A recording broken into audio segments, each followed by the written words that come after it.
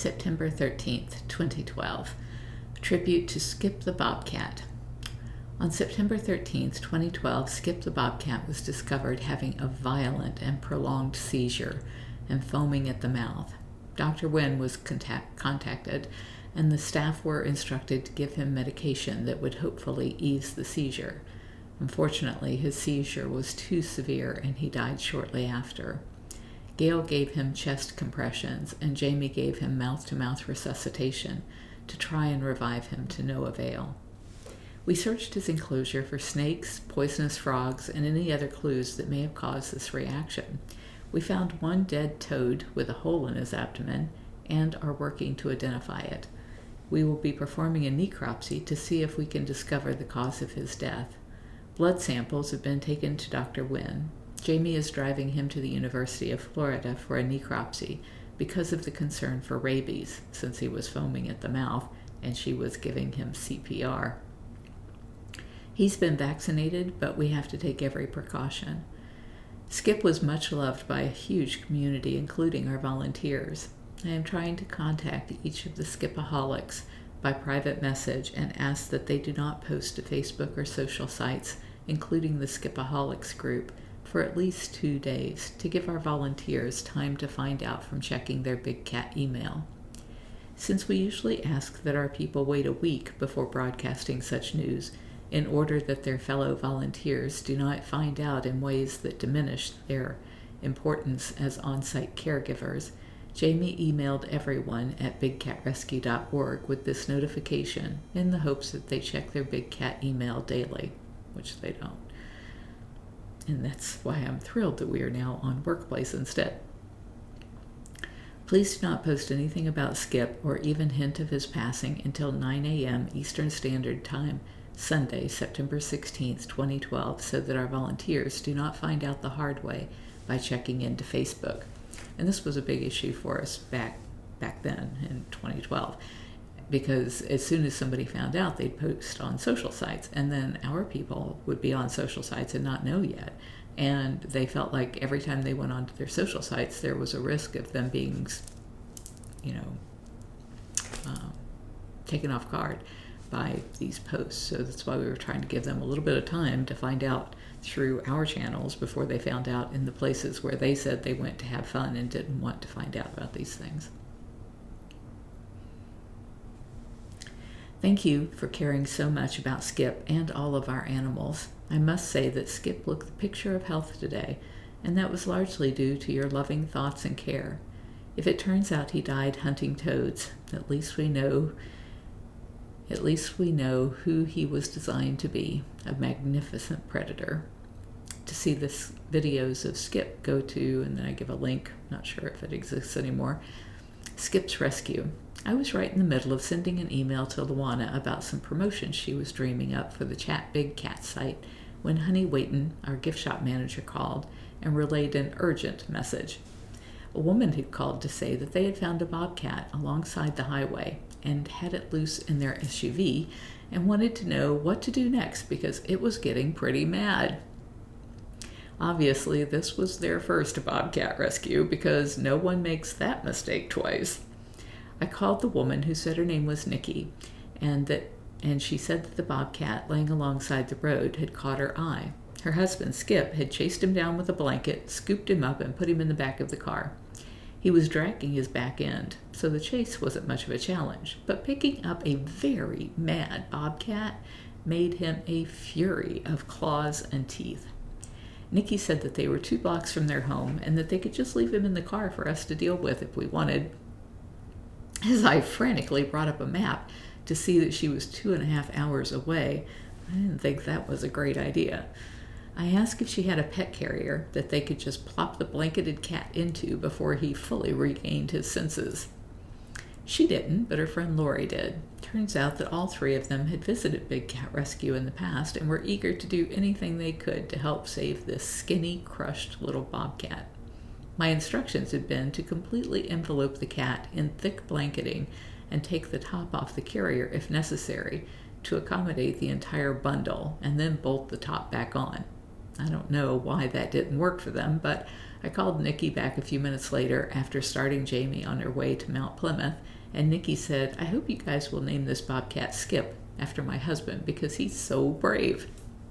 Slashing teeth and claws be danged. Skip had managed to get a grip on the slashing. This is confusing because her husband's name is Skip. Slashing teeth and claws be danged. Skip had managed to get a grip on the bobcat's scruff and lifted him into the carrier. Even though Lori had brought over a German Shepherd-sized crate, the bobcat managed to go spread eagle over the entire door, making it a real effort to push him into the pile of blankets in the carrier, kind of like baptizing a cat in a cereal bowl. They covered him up and waited with him while I called every vet I could find between there and Tampa. My concern was that the cat would go into shock before we could get him to a vet here, so I just needed somebody to do a preliminary check and stabilize him. By the time I had called a dozen vets and a couple of rehabbers, 2 hours had passed, and Jamie was nearly there. Our old van is a 1998 and has seen better days. It was shuddering so badly that Jamie Veronica had taken it into a station to check the tires, but they were okay, and the shudder happened even when it was sitting still. I'm no mechanic, but sounded like a rod knocking to me, and I was sweating whether or not the van would even make it to the Mount Dora area, northwest of Orlando. Once I gave up on finding a vet near the bobcat, or even on the way home, who would give him the courtesy of even the most basic care, which I assured them I would pay in advance if necessary, I began to try and sort out what to do when he arrived in Tampa. If Jamie didn't break down, she and the bobcat should be back in town around 6 p.m. Our primary vet, Dr. Wynn, had a previous engagement hosting a dozen people at 6 p.m. I asked if I should contact Florida veterinary specialist or our secondary vet, Dr. Dave Murphy. Dr. Wynn said she would call her clinic and see if Dr. Dave Danielson might be willing to look at the bobcat. He had worked with native bobcats before that we brought in and was willing to help.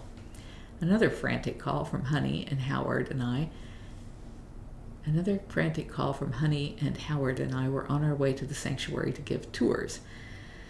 We have a free teachers promotion going on, and instead of having 2 or 3 groups of 20 showing up at 3 p.m., we had 9 such tour groups yesterday, and it turns out 12 groups today, including a wedding. It was the biggest single day the sanctuary's ever had. It was probably good timing, because otherwise I might have made Jamie crazy by calling every 5 minutes and asking, "Where are you now?" During one such call, Jamie said she would need me to bring the squeeze cage to the vet's office. How were we going to get the bobcat out of the carrier and into the squeeze cage was yet to be determined, but getting it there was the first step. As soon as my tour ended, I trotted across the parking lot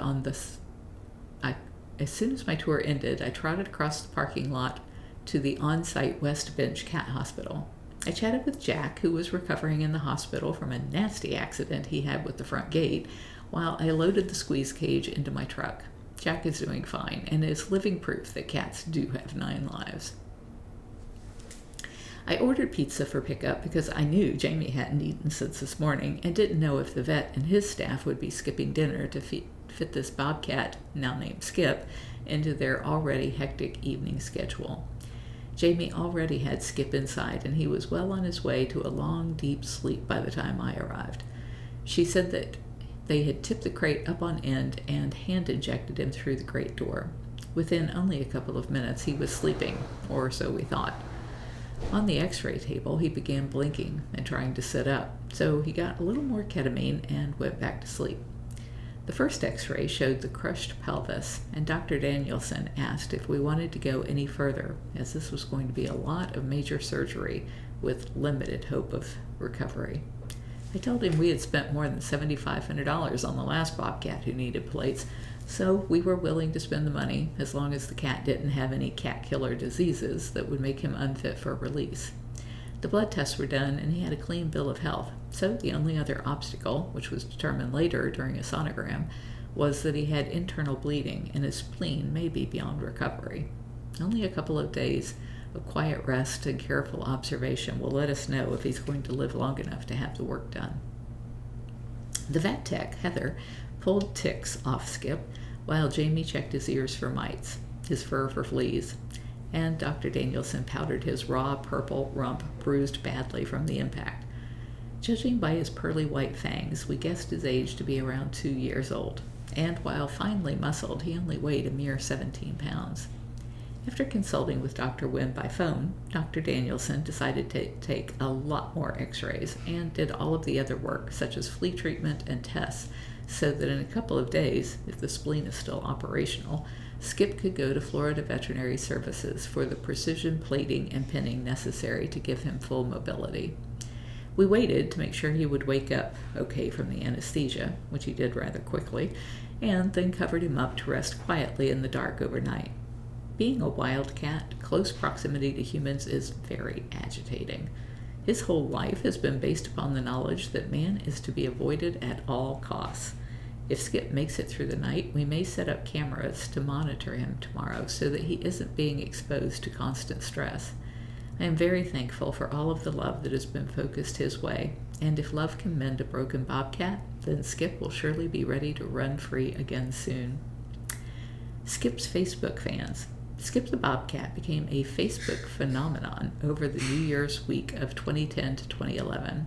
You can join the conversation at facebook.com/BigCatRescue. Big Cat Rescue's posts are in bold, followed by Skip's 193 pages of well wishes from his Facebook fans. His chat window on Ustream. Do you remember Ustream? Yeah, that's where we used to have to go to stream anything live. And we used the little Logitech C190 cameras like we would use for webcasting from our computers, had to be hooked to a computer and then pointed at Skip in the cat hospital for people to be able to see him. Let's see. His chat window on Ustream was even more voluminous, but is deleted each time the system resets, so we were unable to capture it, but it was very much like the following. And then apparently I wrote some of those somewhere, but I didn't include them here, so it would have been a bunch of people wishing Skip well. And then I just signed it off, Big Cat Rescue, Tampa, Florida. So Skip was, I don't think I said it here, but Skip was the first bobcat who we put a live webcam on in our hospital because we needed to be able to see how he was doing, and we didn't want to freak him out because he was a wild bobcat and didn't want people coming in there and looking under the blanket every 5 minutes.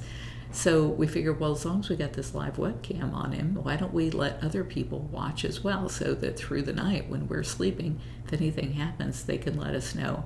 And that was the launch of all of the live webcams that you now see at Big Cat Rescue, and the genesis of what I think will be the ultimate way that zoos will reinvent themselves to create situations where it's immersive and you're seeing these cats in virtual reality or through headsets that are streaming live webcams from the wild where these cats are actually living free instead of being kept in cages.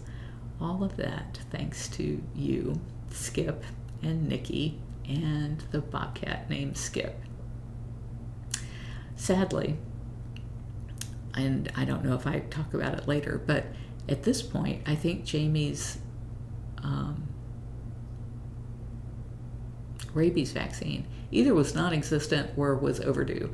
And even though Skip had the rabies vaccine, there was no rabies vaccine, and still to this day is no rabies vaccine that has been studied or approved for use in exotic cats. So we're only guessing whether or not it actually is protecting the animals and the people who work with them. And so I think there's a 9 or 10 day window that you have to go through to find out whether or not the animal has rabies before the person could contract it and die from it without getting the, what do they call it? It's not prophylactic, but the vaccines. There's vaccines you take for rabies that are prophylactic, so it's before you contract rabies. And then after you get bitten by somebody that has rabies, there's like a whole series of shots you have to take. So that's why we are opposed to people touching these cats, because if you get bitten by a cat, the only way to test them for rabies is to cut their head off and test the brain. And so in this case, Skip had died from that seizure, and we sent him in to be tested for rabies, and they lost the body. They lost the freaking body in the mail. And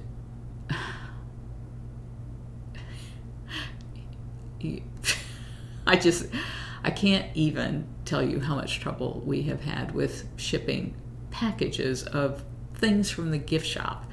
And here, with everything that we went through to make sure that this cat was going to be treated appropriately and sent to the laboratory, and they lost the body. So Jamie's sweating it for days while we're trying to figure out where is this cat in transit and to get him tested. And then I think what ultimately happened, if I'm remembering right, was that she ended up having to take the vaccines as if he had rabies, because she could, he was foaming at the mouth when he died. And so she would have been definitely by putting her mouth over his mouth to give him mouth-to-mouth resuscitation, she would have definitely been affected. But as a result, we never knew what caused the seizure or whether or not he had rabies because of the fact that the body was lost.